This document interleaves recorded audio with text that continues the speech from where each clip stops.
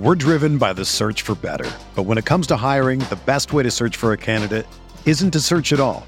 Don't search, match with Indeed. Indeed is your matching and hiring platform with over 350 million global monthly visitors, according to Indeed data, and a matching engine that helps you find quality candidates fast. Ditch the busy work. Use Indeed for scheduling, screening, and messaging so you can connect with candidates faster. Leveraging over 140 million qualifications and preferences every day, Indeed's matching engine is constantly learning from your preferences, so the more you use Indeed, the better it gets. Join more than 3.5 million businesses worldwide that use Indeed to hire great talent fast. And listeners of this show will get a $75 sponsored job credit to get your jobs more visibility at Indeed.com/Blue Wire. Just go to Indeed.com/Blue Wire right now and support our show by saying that you heard about Indeed on this podcast. That's Indeed.com/Blue Wire. Terms and conditions apply. Need to hire? You need Indeed. Whether you're a world-class athlete or a podcaster like me, we all understand the importance of mental and physical well-being and proper recovery for top-notch performance. That's why I'm excited that Unified Healing is sponsoring podcasts on the Blue Wire Network. Unified Healing is a new and super innovative global network of wellness centers powered by Energy Enhancement System, or EE System. If you haven't heard of the EE System yet, then you'll want to listen up. This technology promotes wellness, deep relaxation, purification, and rejuvenation. Wherever you are across the globe, access to a center is easy and affordable. Interested in experiencing the EE System technology for yourself? Go to unifiedhealing.com/Blue Wire to learn more and find a center near you. That's unified, UNIFYD, healing.com/Blue Wire. No material or testimonials on the Unified Healing website are intended to be viewed as medical advice or a substitute for professional medical advice, diagnosis, or treatment. Always seek the advice of your physician or other qualified healthcare provider with any questions you may have regarding a medical condition or treatment and before undertaking a new healthcare regimen, including EE System.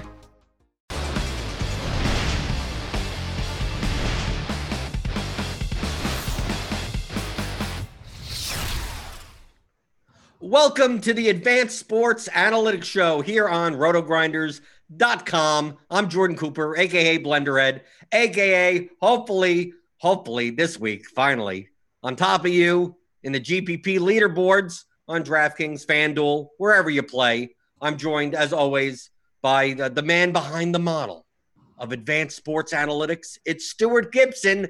Stuart, did you have a lineup without an injured player last week? I did a pretty good job.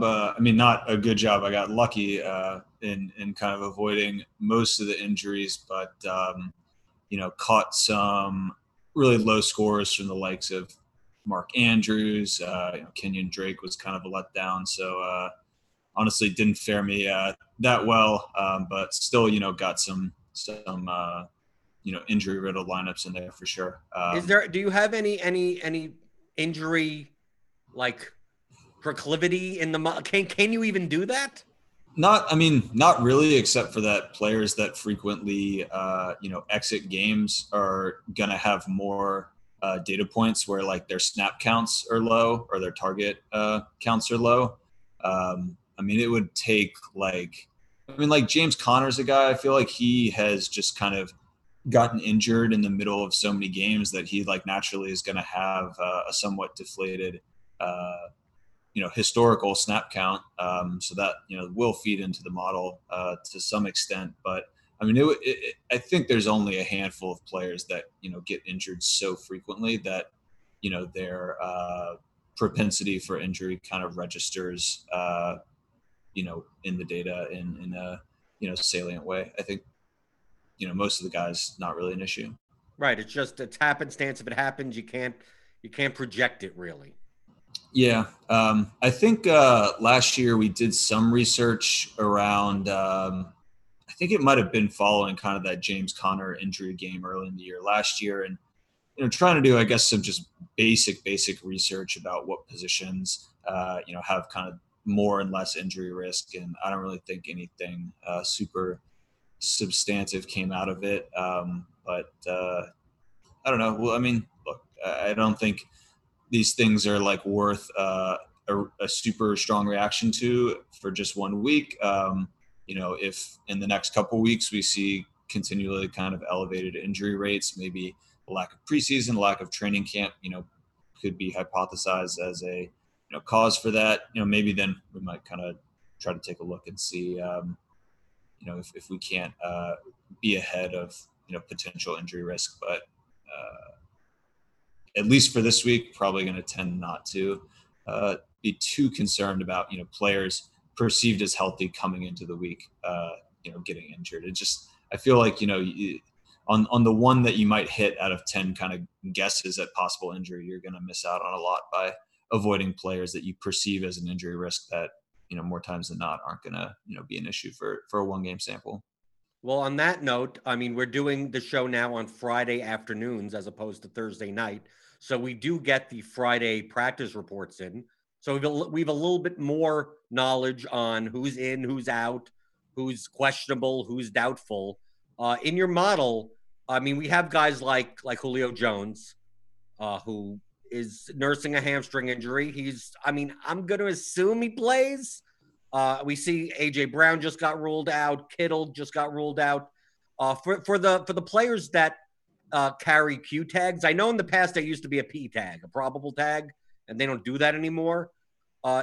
Do you factor into your model like they're guaranteed, like either they're in or they're out, or do you weigh like if they have a Q tag that X percentage of the time they don't play? Because like to me, if you're going to build, you're either building based on the fact that they're in or they're out, and not like I'm going to put a median between like Julio Jones and then also raise Russell Gage and Ridley and Hurst, like in your model to say like, well, I'm going to project them for more in the 20% chance that Julio is out rather than just waiting for the information.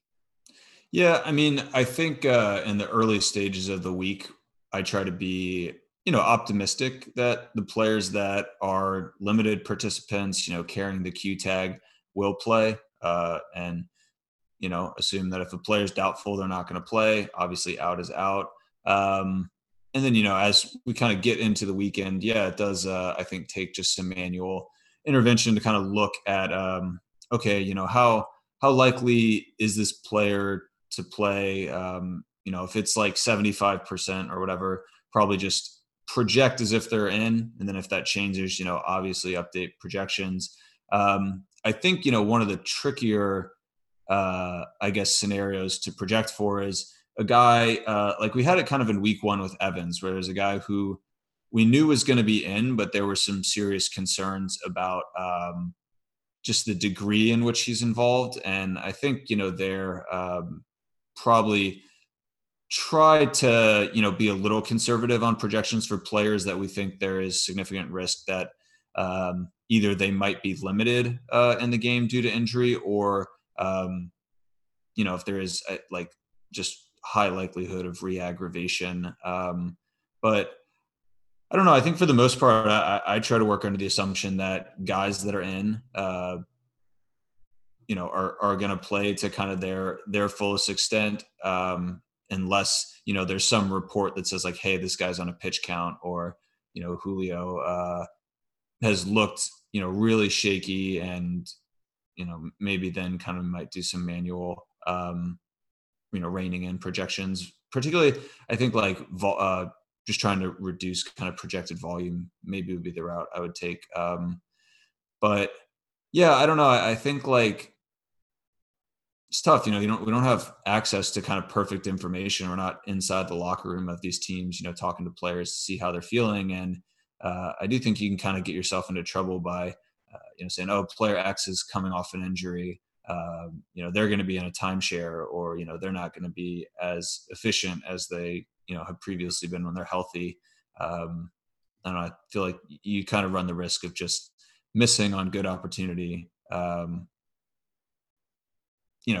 it's like, I mean, just like the general principle of modeling, as a whole is like you, by trying to like overfit and fine tune the way you project an outcome, sure, you might get some players or some instances where you nail it on the head, but in doing so, you set your system up for misses in other, for other players or for other scenarios. I find kind of trying to take like a conservative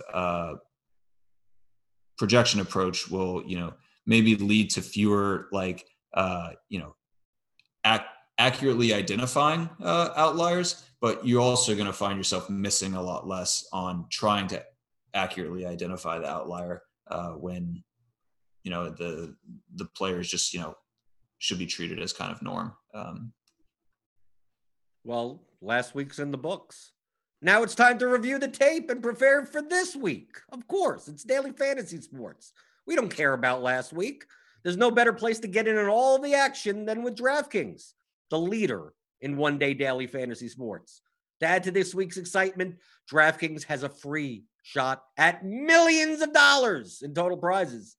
They're up for grabs right now. If you haven't tried DraftKings yet, I don't know why you'd be listening to the show. Maybe you're on a different platform and you haven't played on DK yet. So head to the App Store now because you don't want to miss this. Draft your lineup and feel the sweat like never before. Every run, pass, and catch means more with DraftKings. It's simple. Just pick your lineup, stay under the salary cap, and see how your team stacks up against the competition. Nothing adds to the excitement of watching the game quite like having a shot at millions of dollars in prizes. DraftKings has paid out billions of dollars to winners since 2012. Some of that went to me, right? You want to be like me? So they know a thing or two about cold hard cash. So download the DraftKings app now and use the code DFF. That's the code DFF. For a limited time, new users can get a free shot at millions of dollars in prizes this week. Don't miss out on the week 3 action. Enter code DFF to get a free shot at millions of dollars in prizes with your first deposit. It's a minimum $5 deposit required. Eligibility restrictions apply. You can see DraftKings.com for details. So enter the code DFF only on DraftKings. Make it rain. So we want to make it rain with offense this week.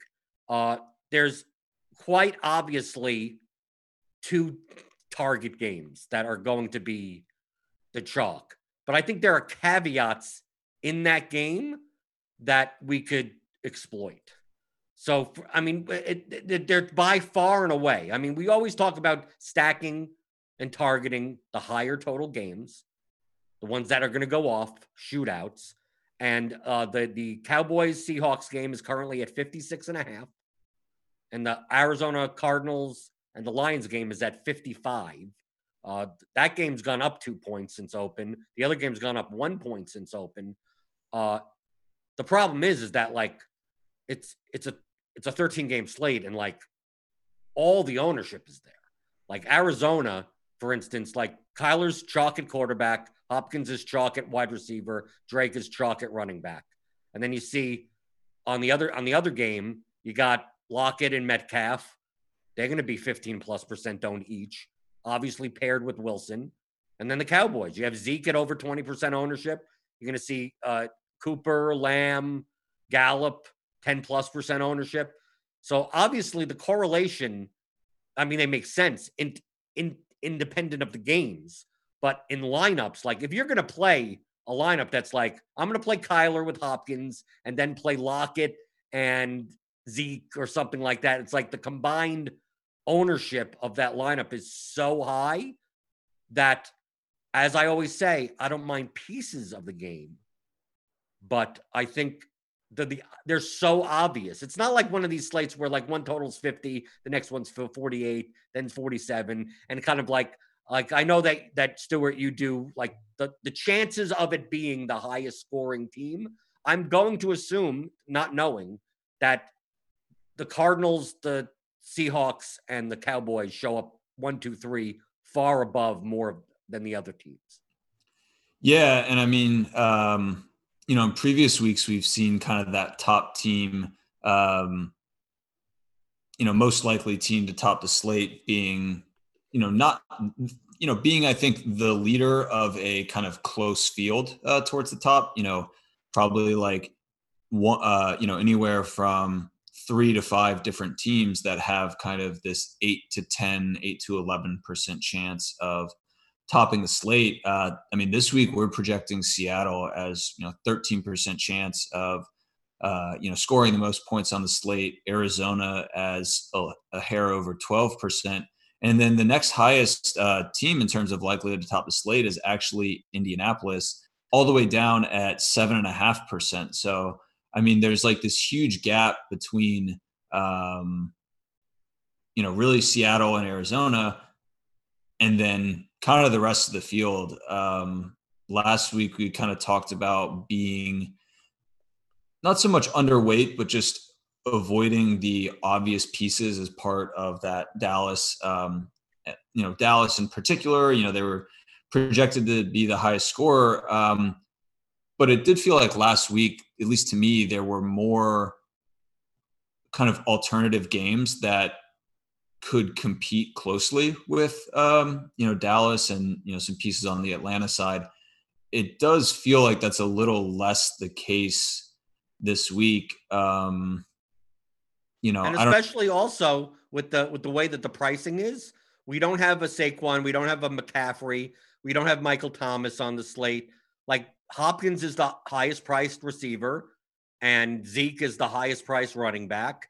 Kyler's under 7K. You don't have a Lamar or Mahomes, so like the pricing is not even that prohibitive. A lot of times, when you stack high total games and you look, it's like, well, you're gonna have to spend a lot of salary to do it. Like on this slate, we're going to have value at running back. There's going to be some value at wide receiver that, I mean, I even think based on the ownership that Jamino has currently, I think it's going to pass that. Like we have Hopkins at 19.8 right now. I think it's going to be like 30 to 32% ownership. And I mean, he projects better than everyone else on the slate. I mean, I get it. But I think in terms of, how could we have these players with a correlation that's going to be less used? So I find it very funky, that Arizona is so chalky while the Lions aren't. Like, and if you're going to play a 3-1 stack or a correlation back and forth type of game, I mean, yeah, the Lions running backs you kind of want to avoid because they could run anyone out of 3 or 4 guys. But Galladay's at 7.5% coming back from injury. We have Marvin Jones at 2.5%. I'm trying to scroll down.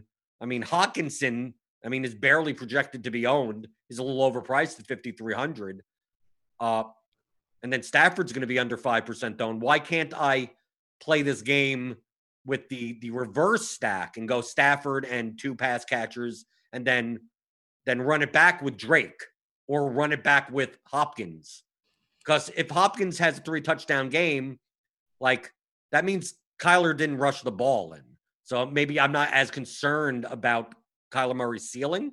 And the same thing with Drake, that if I take Drake and he has 3 touchdowns rushing, well, that takes away from Kyler's ceiling. So it's not like Stafford has to like reach Murray's status. But if Murray ends up with 25 points and Stafford ends up with 24 points, like it's not that big of a deal as long as I get the production from both sides of the game out of either Drake or Hopkins. And then obviously you got the subsidiary pieces. We just got word that Christian Kirk is not going to play. So maybe you throw in a Fitz or a Isabella or a Arnold. But I think people are going to do that anyway. I mean, I think like you're just basically throwing in a punt tight end or a punt wide receiver that may correlate. You may get 1 touchdown out of them, but if they score 10 points, you could find a cheap receiver in another game. And then once you do that, you're chalky again. So like I'm looking at both of these games, realizing that they're far above all the other games as far as shootout potential. But I just don't want to make lineups that like half of my lineup, 20% of the field has. Yeah, I mean, that Arizona game to me, I think, as you suggested, is going to draw a lot of ownership. And I would guess that would draw ownership away from pretty much 2 spots. You discussed one, Detroit. I think for a while there, like last week, it was looking like the Atlanta side of that Dallas-Atlanta game was actually going to be, the good side to be on. So I do think, in these high total games, there's some merit to, avoiding the more popular favorite in favor of the, less popular underdog. Those guys that you mentioned, I mean, I think I would like to think that Golladay coming back should be a big boost for Stafford. Even like a guy like DeAndre Swift has been kind of ascending in terms of his, just time on the field, is playing more snaps than anyone else in that offense. Adrian Peter in that backfield rather. He's going to be kind of that prototypical pass catching back for Detroit. I think that would be a kind of a deeper play. But I think there's interesting pieces on the Detroit side. I do wonder, if Arizona is going to be so popular, I think we kind of had this in week one where a lot of people were gravitating towards, like Brady in Tampa, and that took ownership away from, a guy like Lamar Jackson and the Baltimore pieces, or I forget who else. There's one other kind of like high implied total game that just went a little under-owned relative to, just how likely it was to be kind of the top scoring team on slate. And, I do wonder if the popularity of Arizona is going to take away from ownership on Seattle. Russ is priced up a little bit over Murray, but his receiving pieces are, cheaper than the Arizona side. And, that still is the top total on the game, top total game on the slate. To me, that would be a spot I'd be interested in being kind of overweight on, figuring that per dollar, like Seattle, I think has just as good, if not better of a chance than the Arizona pieces to, be kind of the winning combination.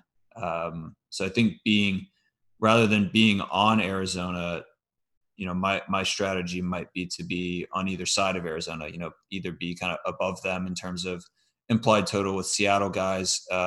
Last year, we discussed when Brandon was on the show how like the Seattle pieces are just really well correlated. Russ to his receivers, obviously, and Metcalf and Lockett actually correlate pretty well with one another. To me, that feels like a pretty stackable team.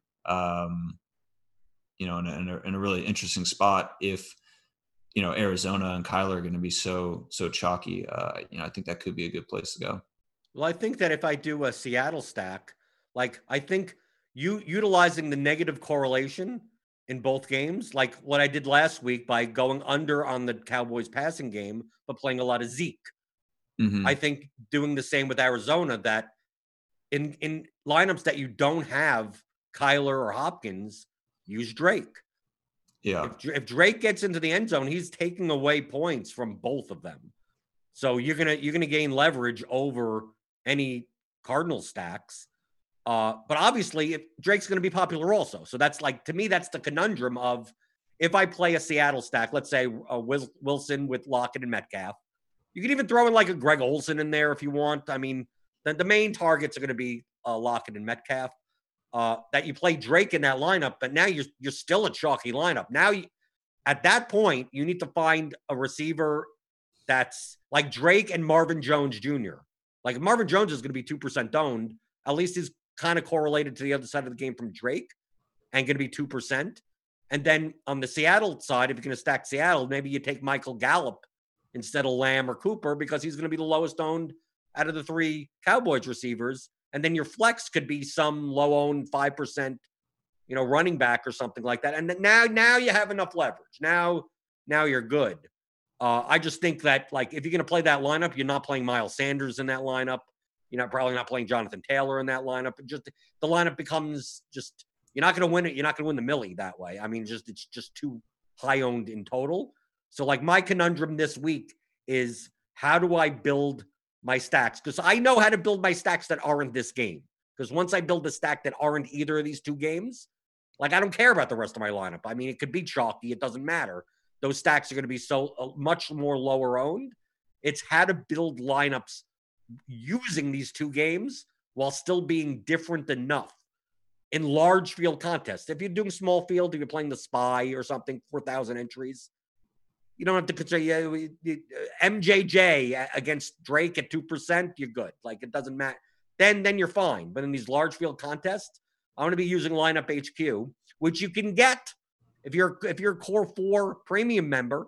Use rotogrinders.com/media/ASA. The link is in the description in the YouTube video, and click, and you get $5 off your first month of a Core 4 premium RotoGrinders subscription. That's NFL, NBA, MLB, PGA, tons of content. So go check that out. So, Stuart, don't you think that, like, because these two games are obviously much higher, obviously they get bust. If both of them bust, you're going to kill a lot of lineups in the contests. But Yeah. I just think the core facet of, if I'm playing 100 lineups on Sunday, and let's say I'm playing 20, 30 that involve stacks of these games, I need to be very cognizant of how I build those lineups. Yeah, I mean, you need to be cognizant of the players you're selecting in that game, and also making sure that, if you are owning kind of chalky to, middling, I guess, kind of in popularity piece in this game, getting different elsewhere, because these two games will be pretty popular. So you mentioned Elliott, you mentioned Drake as good kind of negatively correlated pieces to prototypical stack for those games. Right. Carson also, if you want to do that on that side with the Seahawks. I was going to say, so yes, for Seattle, Carson. I mean, is there anyone on Detroit that you think makes sense I think they will easily be the least popular of kind of these four teams, but if you did want to build, like, I don't know, I guess maybe through air, like, I don't know, are there any kind of like negatively core, pieces on the Detroit side you like as, being able to get there while either the game as a whole doesn't get there, or the Detroit, offense as a whole doesn't get there? I mean, do you consider building?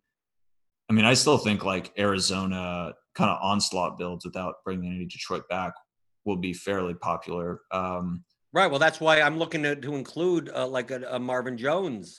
Okay. In those types of lineups. I think Golladay will come back. He's going to be low enough owned as it is, 7%.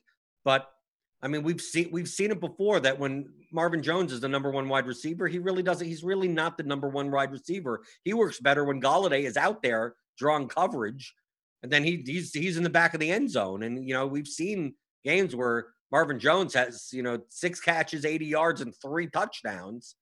And because my attitude is that if you're going to play the Arizona side of the game, like, you might as well play the Detroit side of the game, because you're going to need so many points with them being so chalky.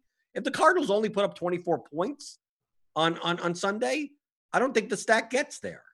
I mean, and the only way that then Detroit has to stay in the game. So, like, you're either using Drake or you're using the passing attack. And if you're using the passing attack, like throwing in Golladay or Marvin Jones will do enough ownership wise. And that's why the same thing in the other game. If you're going to use Wilson, Lockett, and Metcalf, like, the only way that both of those guys get there is the game has to go back and forth. So you might as well take Amari Cooper, take one of the wide receivers. Zeke is a bit expensive, for that kind of run back. I'm more likely in these games to use the running backs as one-offs in other lineups as the negative correlation to these games, and then, or not use the running backs at all in these games. And you mentioned another game. You said the third highest are the Colts. Yeah. They're playing the Jets. The Jets are free. I don't know if they're good free. I don't think they have ceilings. But, like, they have the lowest implied total. Like, the Colts only have a high total because they're playing the Jets. Do you really think that? I mean, I know that T.Y. Hilton's grandma called him out, saying that he hasn't seen her grandson on TV the way he plays. Like, do you really see this game as the most probable outcome? I know they're like 11-point favorites. That it's high pace enough where the Jets keep up that, like, I could see playing Taylor by himself and that's it. Like, okay, great. But, like, stacking Rivers and Hilton, like, and then running it back with who? You try Herndon again? It's one of those things where I can't. How do I occupy 4 or 5 spots on my roster with this game? Yeah, no, I mean, I think you kind of hit the nail on the head. Really both teams, I think, have good kind of floor median like outcomes, but really both sides, maybe Taylor being the lone exception, there's really not a ton of ceiling to them. I mean, I don't know. You're going to have a hard time talking me into Jets guys, no matter how cheap they are. God, I mean, No Braxton Berrios for you? I mean, like, look, on paper and for cheap as these guys are, it seems fine. But, we've seen this offense time and time again, be cheap and just really not show any ability to, keep up or kind of push their opponents in a way that, and I think, Indianapolis isn't a team that if they're not pushed, they're going like, if there's no need to, they're going to be slow. They're going to run the ball a lot. They're going to take kind of short passes. Like I just have a hard time seeing this game really blowing up in a big way. Yeah, with Rivers as the quarterback now, if this was Andrew Luck, maybe you have a different opinion. But I think with the coaching staff with Rivers, like unless the Jets keep up, I see the Colts. I see Jonathan Taylor possibly having 30 carries this game. Yeah. I mean, to me, that's kind of the spot to look. It's just, if you're going with some of those other pieces from the two big games up top, I just, it's going to be hard to also stomach playing a guy as popular as Taylor. To me, like a game with a similar total that just has two teams that are, in my opinion, far more likely to produce exceed their kind of total and just game script, it'd be like Cleveland or Washington. So that's a 45 total. That's one of the games that I'm not on. I thought you were going to mention some other game. So let's talk about that. Washington, Cleveland. Like I look at this game as like I can't see stacking the game. I can see correlating the game. I could see playing McLaurin on one side and Chubb on the other. But then, of course, you got Kareem Hunt there. I think the running back value on the slate, like, what do I want to pay at 6,900 Nick Chubb? Of course, that means he's lower owned. But, like, I don't see this. Do you see this game turning into a shootout? No, but I think it's more likely to, play kind of paced up than Indianapolis versus the Jets. Like Cleveland's got a similar, I guess, implied total to Indianapolis, and Washington's up a little bit on the Jets. And I just I think for me, like even though it's a super low total, Washington has more pieces that can kind of cause the game to pace up. With McLaurin, with Gibson, with tight end Thomas. Yeah, but the point that I'm making is that I'm on board with the individual plays, like 1-1 secondary correlations. I could see playing Logan Thomas on one side and OBJ on the other side. I could see playing, doing that, but I just don't see myself building stacks with Baker Mayfield or Dwayne Haskins. Look, I'm not saying it's a like spot I'm prioritizing. I'm just saying it is, to me, looks like kind of a comparable, game total and, projected non-competitive game to Indianapolis, New York. I don't know. To me, I don't see like either of them as being particularly strong places to look towards stacking. But you're saying you kind of like the Indianapolis, as a stacking option? No. I was trying to make the point that the Jets could project, if you look at lineup builders, optimizers, that with Perriman out and Crowder out and Bell out, all these guys are under 4K. Like I'm known for the vomit stacks. It's just the context of these slates now, when you have no one to pay up for, that you don't have guys that in the 9K rate, you don't have Michael Thomas and you're jamming in people that have 30 plus point ceilings. I look at this and I go, like Berrios, if he puts up 16, it's like that's good for his price, but will it win you a large field GPP? Probably not. If you stack Sam Darnold and Berrios and Hogan or something, or Herndon, and you run it back with Taylor, like, and the Jets score 21 points, which is 5 points above their implied total. Like they just don't have a ceiling. I mean, I'm not going to get 20 plus points out of every slot. I just don't see that. It's just a matter of, if the Colts are going to blow out the Jets, like, is it like, I'm looking at, instead of using Taylor, using Hilton. It's like that, like pivoting off because Taylor's going to be popular. The Colts are, based on your model, third highest scoring team. It's just a matter of like running it back with anyone on the Jets just seems like, how am I getting a ceiling in that outcome? Like, unless the Jets just wake up and they score 30 points. But Adam Gase should have been fired 2 years ago, and it ain't going to happen. Yeah, no, it does feel pretty unlikely at this point. Right. The game that okay, here there are 2 games that I'm interested in, higher totals than the Washington Browns one. No, there's a couple more. There's the two main games that I'm interested in, at least, and then one game that puzzles me. We'll go over the 2 one that I'm interested in. First one, maybe the easier one to talk about, is the Falcons-Bears game. 47 total. From my perspective, if that game goes off, like, the Bears have very condensed. Like, you go Trubisky, Allen Robinson, and like, do I need a third piece? Maybe I throw in a Jimmy Graham. Maybe he catches 2 touchdowns, but I don't know. And then the Falcons, like, you could play any one of their wide receivers as a run back. Or you could play Ryan with 2 of their receivers and then play Allen Robinson on the other side. I just look at this game with the Falcons defense being fairly poor and 47 total in Atlanta in the dome, right? Kari loves those domes. That, it's a 3-point spread. Like, I could identify, I'm not taking secondary pieces in this game. I could just identify who's going to get all the production and just take them and hope they outscore the 2 big total games. Or like the Seattle-Dallas game becomes a game where it gets spread out so much that none of their individual pieces have they all get 18 points. And it's like, okay, the stack didn't matter anymore. Yeah.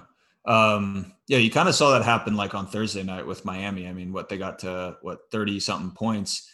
Yet like none of their guys got there because it just was, Gesicki catches a touchdown, Williams catches a touchdown. So spread out. I think I agree with you. Like, if this game is going to, be fodder for a tournament winning lineup, it's, Chicago's going to have to kind of keep up, their end of the total and I mean, exceed it, obviously. Trubisky is a guy, I'd probably, burn money on just about every week. It always, it always looks good, like on paper, and just doesn't seem to work out. But at least in my experience, but I know he actually won a couple Millionaire Makers. I think, was it last year or 2 years ago? Yeah, he's won 3 Millie Makers. It works every time. It works 60% of the time, that gift type of thing. Yeah. I agree. Chicago is quite condensed. Like, Robinson seems like a guy that super trustworthy. Is just going to have 25 to 35% of Chicago targets. Anthony Miller he's kind of hot and cold. Like, there's times where he's just super involved in the offense, and really so far this year his involvement has left a little bit to be desired. So might be a spot to just kind of go skinny with like Trubisky, Robinson, and some an Atlanta piece, and then get some of the pieces like you mentioned in that those 2 high total games. Atlanta's got. I think of Atlanta as being kind of not condensed. It's kind of whack-a-mole at times, but I think Julio always is has a super high ceiling, super low floor. I mean, Ridley's looked awesome this year. Hayden Hurst is a guy I think that we've kind of been waiting on to see him take on a role closer to what Austin Hooper had last year than Hurst's role with Baltimore. And, last week was a good step in that direction. And, Russell Gage, I think it would be like a really nice piece to add. Maybe not going up against the Chicago stack, but if you wanted to stack the Atlanta side, going like, 2 of pretty much never going 2 of Julio, doing like, max like 1 of Julio Ridley, but always, at least 2 of Ridley, Julio, Gage, maybe Hurst, something like that, get some like Ridley Gage, Julio Gage, Ridley Hurst Gage, Julio Hurst Gage. 3 I think would be a bit excessive just given the game total, but something like that, just kind of, and you can do just like a lot of, I think, positive EV kind of combinations with that Atlanta team. And obviously some of those combos are going to flunk this week, but there's, I think, good opportunity for just about all of them to, kind of hit value in a big way, and maybe win a tournament. So right, and these guys will come in lower owned just based on the fact that Hopkins at that 7+ K price is going to soak up on all of the ownership or much of it at that range. So it's a leverage spot, because who's going to play Julio after last week, right? With the hamstring injury and everything. I mean, like we have him projected at 8% owned. And, if Julio put up 40 points, you're not surprised. Yeah.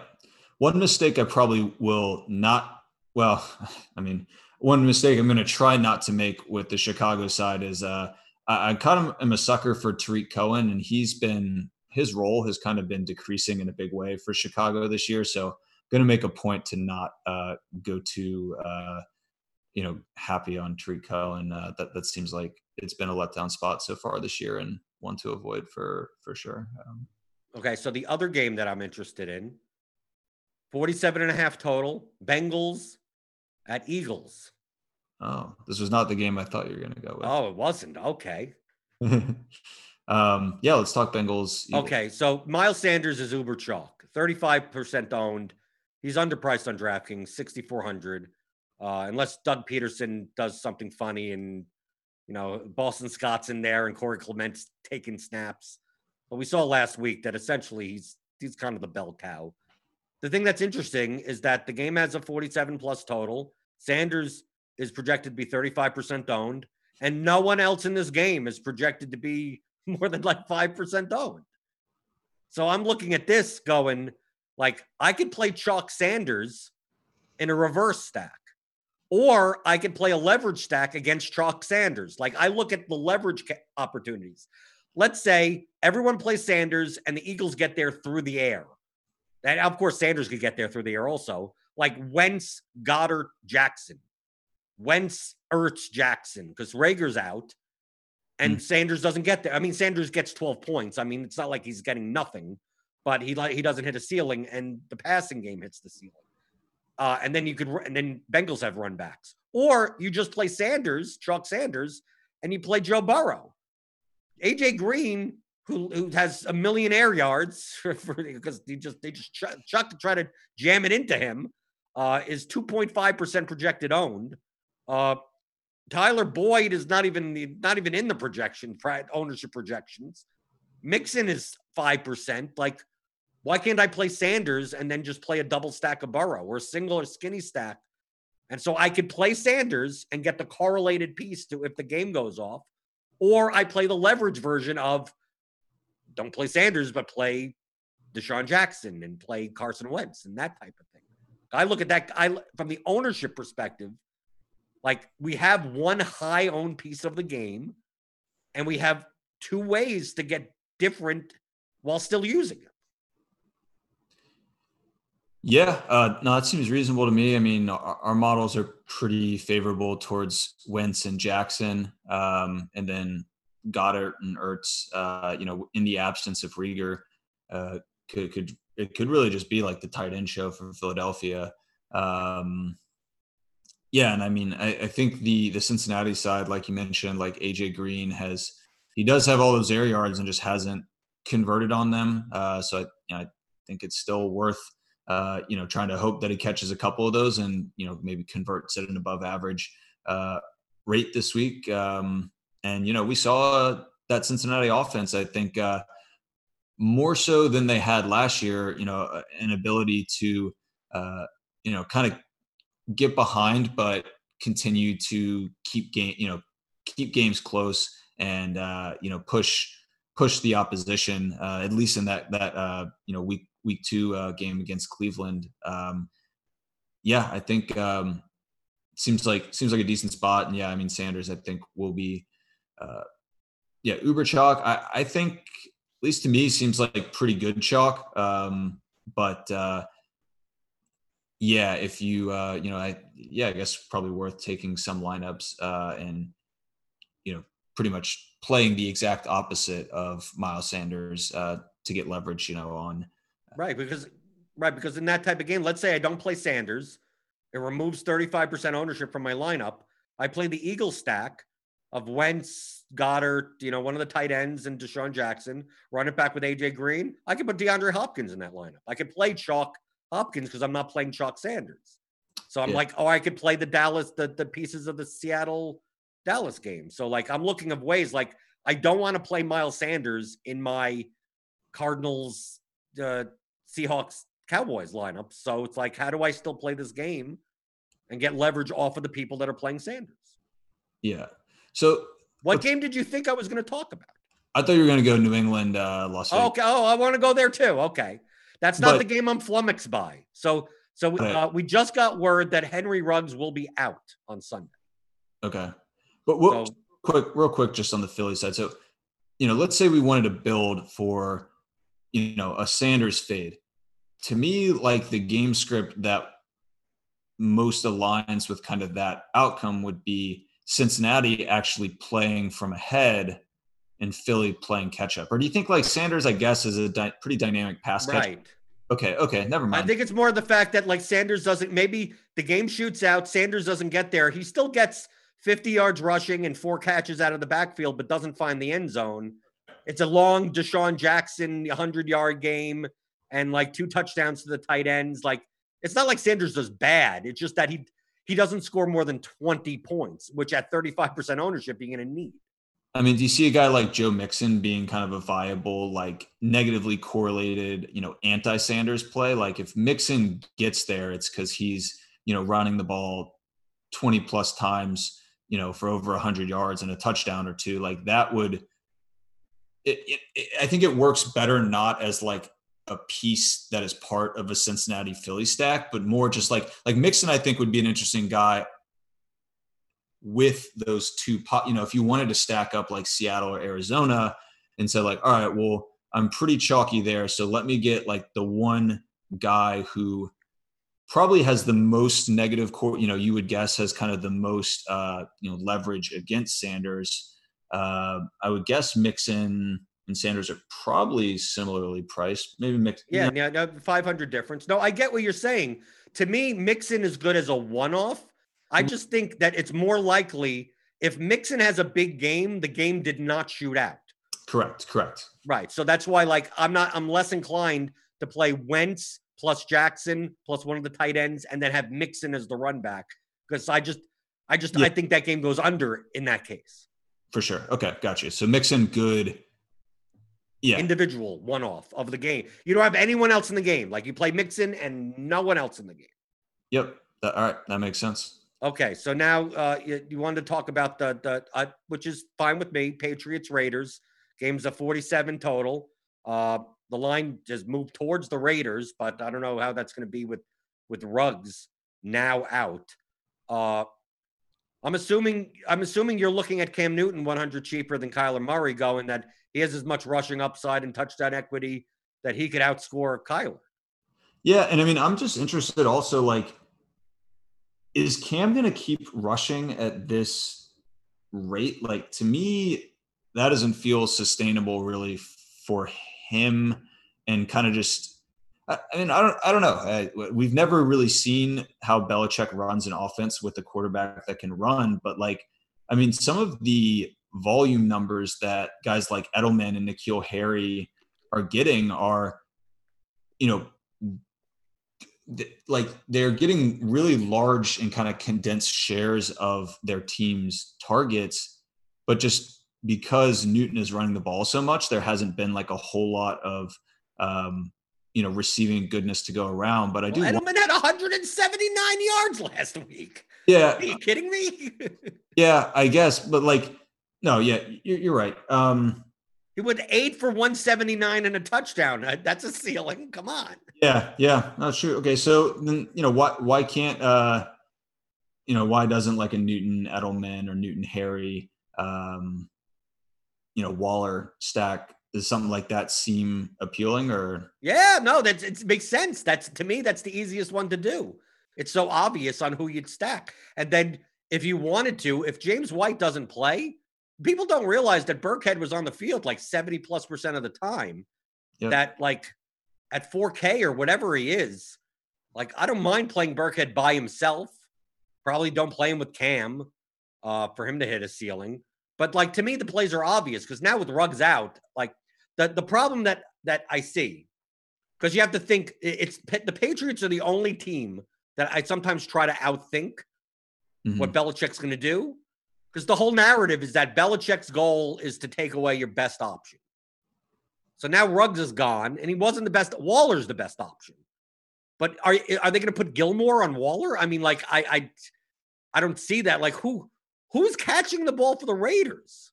Like, what's going to happen? Are you going to have what? Edwards and Renfro? Renfro can't get past. They're not going to play Gilmore and Renfro. He can barely run. So like who's Aguilar is good? I guess Aguilar is to me, it's hard to see how the Raiders stretch the field in this game. So like, to me, from a shootout perspective, I think I like it because it's condensed. It's very similar to like the Bears. And I've Trubisky, Robinson, I'm good. Like, I could do Cam, Harry, Edelman, I'm good. Waller on the other side, very obvious. It's just that I'm a little bit more concerned about, we have two games that have 55 totals, and I look at this game and go, how does Carr turn this into a shootout? Like how does Jacobs turn this into, like, how does this game, them going to the East Coast for an early game, like how, like that's my problem. It's like, I like the pieces, but it's hard for me to envision how this game goes over. Got it. Okay. Does that make sense at least? Yeah, it does. I think I kind of just fall in love with some of these, target share numbers that like Edelman and Harry are putting up, and it's all really appealing, at the price tags that they're at. I would play them as individual pieces. I mean, I don't mind. I'll still have them in my player pool. Maybe I still do play some. You can play with no one running back on the Raiders. Maybe they spread it around so much that the Patriots score 31 points. It's a game's 31-10, but Cam has 30 points on one rushing touchdown, 3 passing touchdowns. Harry has a touchdown, and Edelman has 120 yards, and you don't need a run back because Waller's expensive at tight end. So like, if he doesn't get there, like how do they shoot this out? Is Bryan Edwards gonna catch 9 passes? I mean, like are they just gonna run Jacobs 25 times? Like, that's not that they're gonna run out the clock that way. Yeah. Okay, that makes sense. So think about maybe this more as a compelling pieces. But all right. The game that I'm flummoxed. Can we go over the game that I'm flummoxed by? Sure. Flummoxed. It's the game that has the highest total movement of the week. It's opened. It opened at 45.5. It is now up to 49.5. 4 points to the over. It is Titans Vikings. Titans with a 26 implied total. Vikings with a 23.5 implied total in a dome. Just for the Cardi shout out. AJ Brown has been ruled out. The Vikings, talk about condensed. It's essentially Cook and Thielen. And the Titans, talk about condensed. It's essentially Henry. And again, maybe you throw in a Corey Davis or a Humphreys or a Smith or something. This is a 49.5 total in a dome. The ownership on this game, I could go here. Let's go to Jamino's ownership on this game. I scroll. Where do I find it? It's that low, so I have to scroll here. Henry 17%, Thielen 15, Jonnu Smith 14, everyone else single digits. This is the game I'm flummoxed by, because if you pictured Titans Vikings, from just your historic whatever past 3 years, you'd go, this is the slowest game on the slate. Yeah. Why is it a 49.5 total? So that's what flummoxes me, because it's so condensed. If it's this is the third highest total on the slate, and it has lower ownership. People were burned by Henry last week. Why aren't I stacking this game? It feels like I shouldn't. That's the point. Stewart, tell me what. Tell me. The numbers, the total says I should. But you look at Titans Vikings and go, there's going to be 40 plays in this game. Then how does it get to 50 points? Yeah, I don't know. And especially like with AJ Brown being out, he to me seems like one of the kind of guys that could really speed the game up. But, without him, yeah, I mean. Oh, you're flummoxed too. I see it on your face. Why was this bet up 4 points? Yeah, I don't know. Because it's like this may sound disgusting. Hey, I said David Montgomery was disgusting last week and he got there. So maybe the disgusting play, this sounds disgusting based on how he's been. Why aren't I playing Kirk Cousins and Adam Thielen and Derrick Henry and Corey Davis and run a 2-2 stack? I get all the rushing and I get Corey Davis at 5,200 and there you go. And it's one of the few times that I'll run a 2-2, but like that could literally be all the production and Cousins could get 300 yards. He spreads the ball around and Thielen's sitting there with 9 catches, 150 yards and 2 touchdowns. And yeah, BC Johnson gets one. Cook runs one in, but he doesn't make his salary at 7,600.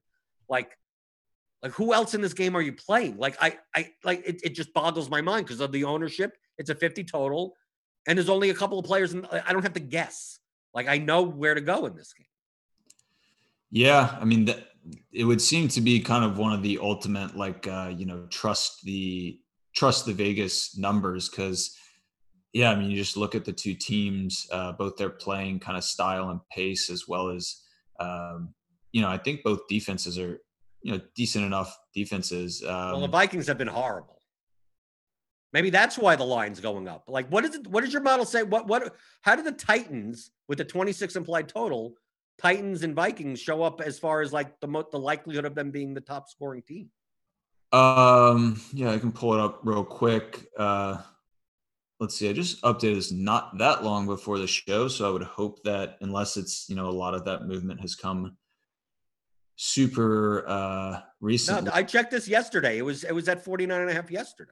Yeah, so I have the Titans as about 5.5% chance of being the highest scoring team on the slate. That's 1, 2, 3, 4, 5, 6, 7th on the slate between Philadelphia and Cleveland. But yeah, I mean, not like that far behind.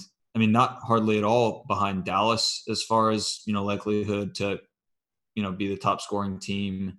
Ahead of teams like Atlanta, which we've discussed.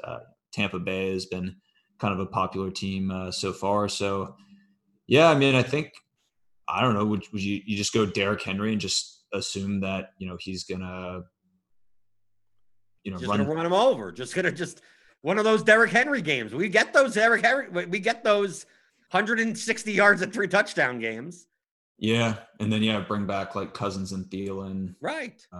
Yeah, but see, the problem is that when you think of that game script, you think of if Henry gets 28 touches, how does this game reach 50 points? But like the game has gone up. It's not like the game opened and went down. Like the game has been bet up 4 points. And you don't seem to understand why, and I don't seem to understand why. It seems like the DFS industry doesn't understand why. I've listened to tons of shows. No one is talking about this game. I mean, people are talking about like maybe you go back to Henry because because he burned you last week. But no one's talking about stacking Tannehill. No, I don't think Kirk Cousins has been mentioned in a single piece of content in the entire based on last week. But the way that we talk on this show is that we take away those biases, right? We want to take away the bias out of our model. And we show over the long period that the higher total games correlate to stacking success in DFS. That's why we're not talking about the Giants 49ers game. I'm sorry if you came for this. It's a 41 total and it's garbage. So we're not going to talk about it. So I have to mention, you brought up the Washington Browns game at 45, and you're like, okay, maybe I'm looking at Titans Vikings going, what do they know that I don't? Because I can't. Cousins, Thielen, Henry sounds like a game that's 17-14, right? It seems like that's why adding Davis, like Henry gets there with 100 yards and 2 touchdowns first price is fine. But Davis also has 100 yards receiving and a touchdown. And Cousins throws 150 yards to Thielen with 2 touchdowns, and then some secondary Kyle Rudolph here and Dalvin Cook dump offs or whatever. Like that, to me, that's the way it goes over, because like Cousins, Thielen, Davis, like how does Derrick Henry see none of this? How does it get to 50 points? I'm going to say it again. Like I'm like Khalif Raymond. I mean, like how does this get to 50 points? I mean, Henry is, I think, a rare running back with his, and I don't know if it's just noise or, he has this special big playability, but he does feel like one of the few running backs that can just a 90-yard rush and like it opens up the game completely. Yeah. And I mean, I think, Minnesota is going to be pretty run heavy if given the opportunity to really get them going. I think they're going to have to fall in a pretty big and pretty early, deficit. Yeah, I don't know. It's a weird game. It wasn't even one that was kind of on my radar. But it shouldn't be on your radar. It doesn't make any sense to be on your radar. But I can't argue with the number, right, Stuart? Right, me and you, we can't. It's a 49. It's the third highest total on the slate, and I'm just sitting there going, why? Yeah. A lot of people in the industry are talking about Rams Bills. 46.5 total. It's gone up 1.5. The problem I find in this game is, like, yes, Allen and Diggs make sense. I get it. Zach Moss is out, so Singletary's more in play. He's going to be fairly popular at 4,900. The problem is, as with always with the Rams, is like people are saying that Woods is going to be covered by, this is going to get shadow coverage, and then it opens up Cooper Kupp. I see how this game becomes a shootout. In comparison to it's not like they're going to be high owned. It's like, it's only a 46.5 total. And if it's the weird thing, if you told me that the Rams Bills had the same total as the Titans Vikings, I'd believe you, but it's not. It's a 3-point difference. So do you see anything on your end when it comes to a high scoring game team with the Bills and the Rams? Because I think I'm more likely to be under this game than over it. Yeah, no, neither team is showing up as super likely to put up the top score on the slate. And yeah, I mean the Rams offense is it's condensed kind of around 3 guys, but it's pretty evenly split and kind of variable week over week between Woods, Kupp, and Higbee. Yeah, to me, I mean this game isn't garnering much interest from a tournament standpoint. I think Singletary is a compelling, single piece or cash game play, but I don't know. For the most part, this isn't a game that's been on my radar in a big way. Would you say the same for the Steelers Texans?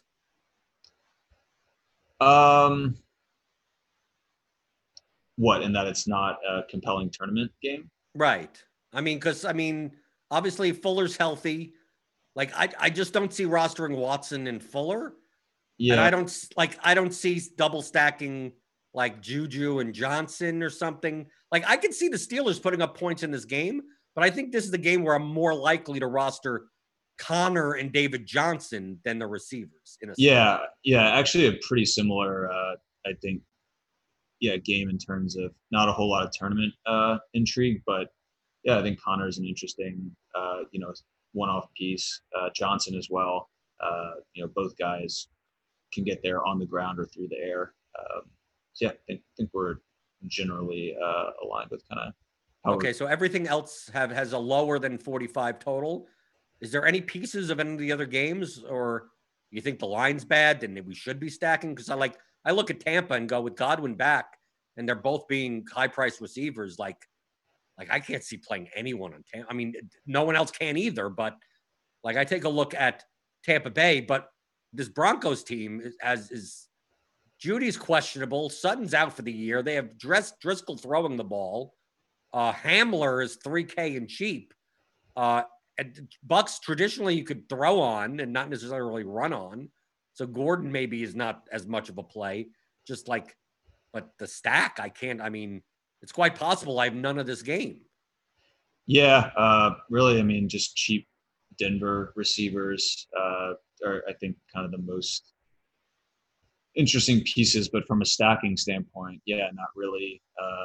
Los Angeles, Carolina, I don't really love as like a game to stack, but I do think there's some pretty interesting pieces. I mean, with no McCaffrey, like DJ Moore has quietly, been getting just a ton of volume his way. And, Robbie Anderson's been kind of the one converting on, his sub more volume. So like, I do think going with like a DJ Moore as kind of a single piece.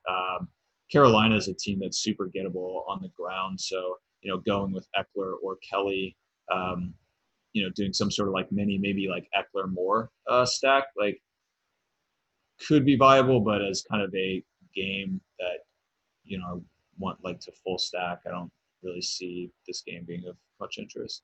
Right. I see having zero of this game completely. Gotcha. Like to me, Eckler and Kelly. Eckler's what, 6,800? With the amount, look at the running backs we have on the slate. Drake is 6,000. Sanders is 6,400. Connor is cheaper. Singletary's in play. Mike Davis on the other side at 50 with cheap. I mean, like, why am I paying $6,800 for a guy that's splitting carries? Well, it's against the worst rushing defense. Who cares at this point? He's 6,800. I need him to get 80% target. I need him 80% of the rushes and 15+% of the target share, which I guess could happen, but it doesn't matter. Like, yeah, the Panthers have a bad run defense, but they're going to run 2 running backs at them. So no, that's fair. That makes sense. Right. So like to me, and then when you stack and it's like, what am I stacking? If anything, I'm more likely to take a shot on like a Allen or a Williams in the game and just as a one-off or stack it that way. Do a DJ Moore, Mike Williams, Keenan Allen, some type of 1-1 like that. I could see that.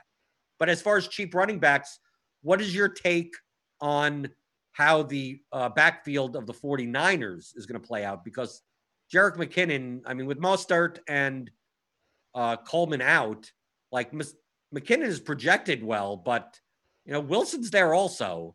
So it's, I mean, in that cheap running back range, do you prefer McKinnon, Davis, or Singletary? Like that's kind of like the 3 cheap guys that are being thrust into new role. I mean, Singletary is not a new role, just that Moss isn't there anymore, so you don't have to worry about him. I think the McKinnon situation is the highest variance. If McKinnon gets 80% of snaps, he crushes in the spot at that price. The problem is that he may just stay in the same role that he had, and like he's not really worth he's 4,900. Okay, great against the Giants. Then yeah, it's interesting you mentioned all those guys. I mean, we have them projected median wise. I mean, super close together. And I don't know. To me, we saw. Well, I don't know. I'm not that familiar with Mike Davis. I know he got was pretty effective pass catcher in relief duty last week. But with Seattle historically, like he wasn't really super involved in the pass game, correct? No, he got passes out of the backfield when he. But I mean, did you? I just look at these 3 players and go cash games, not necessarily like I think if there's anyone that's going to have a ceiling, it'll be McKinnon, but the ownership is going to come with it. I think I'm more likely to play a receiver in that range in GPPs than because you don't have, like, if you're not paying up for Hopkins, you could kind of do whatever you're not paying for Hopkins or Zeke, you can kind of do whatever you want. So like, why would I want to do whatever I want at a cheap chalk running back position when I could, like, if we take a look at the running back ownership on this slate. So I think it's going to be a big deal. I think it's like we have Sanders, Taylor, Drake, Zeke, Henry, and then we get down to 10% McKinnon. Like, why can't I play James Conner at 6,700 at 5%? I mean, like, why can't I just Mixon? There's Carson. Like, if I don't need to go down and get 5K running back because I'm not playing Hopkins or Julio or any of the 7K wide receivers, like, why do I even need to be in this range in the first place? I'm going to play Miles Sanders and then Carson, and then I get leverage there and I can play any of the receivers I want. Like, this is the kind of, it's a play whoever you want type of slate where, like, the vomit stacks are just not appealing because you don't, if you're paying up anywhere, you're paying up for chalk. So like that's a lot of times you could find on slates where you're paying up for some like, oh, everyone's going to play Hopkins. No one's going to play Michael Thomas. No one's going to play Devontae Adams. No one's like, there's multiple of those guys. And you're like, well, one's going to be 24% owned, one's going to be 8% owned. But at least I'm paying up. And then I'm playing a vomit stack with them. I just don't see how, like, is there a need, unless you're playing the high-priced wide receivers, which are going to be chalk, to play any three of those guys? Just like, don't play them. Yeah. I don't think they have a ceiling. Like, it's a ceiling problem. I could see Connor having 100 yards and 2 touchdowns. I don't see Mike Davis killing me. He has 13 points. Great. Thanks. Like, that's not going to kill me. Right? Singletary. Maybe he doesn't even get in the end zone. He has 5 catches out of the backfield and 12 rushes. And he's sitting there with 15 points. That doesn't kill me either. I just don't see how these guys kill me. So why should I even bother playing them? Yeah. I mean, we talked about him at the top of the show. Drake from a median perspective doesn't project quite as well, but, he, I think, has some ceiling to him and, nicely negatively correlated with.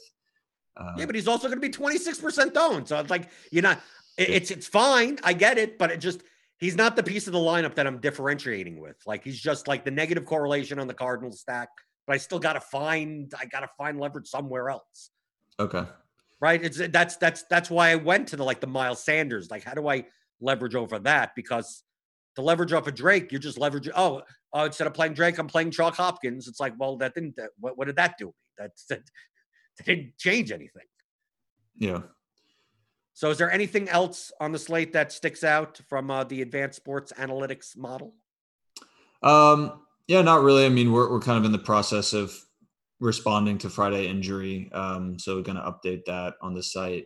I'll probably take a deeper dive into some correlation, probably Saturday and Sunday morning to understand. I think at this point I've, looked enough at it week over week to kind of get a sense of where some of the good, correlated spots are, but I still think, giving it a second pass and kind of looking at that, would be useful.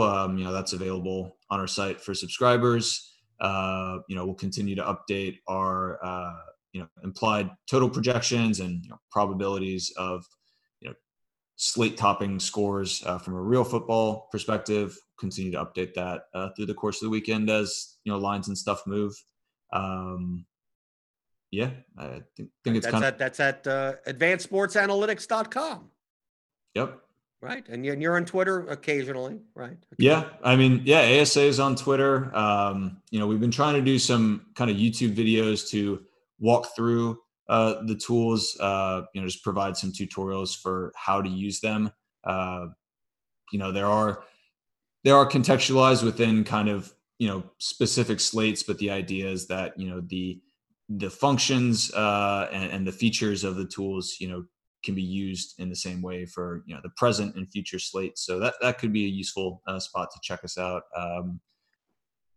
If you go to our Twitter, I think we should have some links to some of our YouTube videos. So could be a good spot to look. Right. And if you want more tools and content, get an RG Roto Grinders Premium Core 4 subscription. We're running a promotion, $5 off your first month. So sign up, rotogrinders.com/media/ASA. The link is in the description of the video or the audio below. So for Stuart Gibson, I'm Jordan Cooper.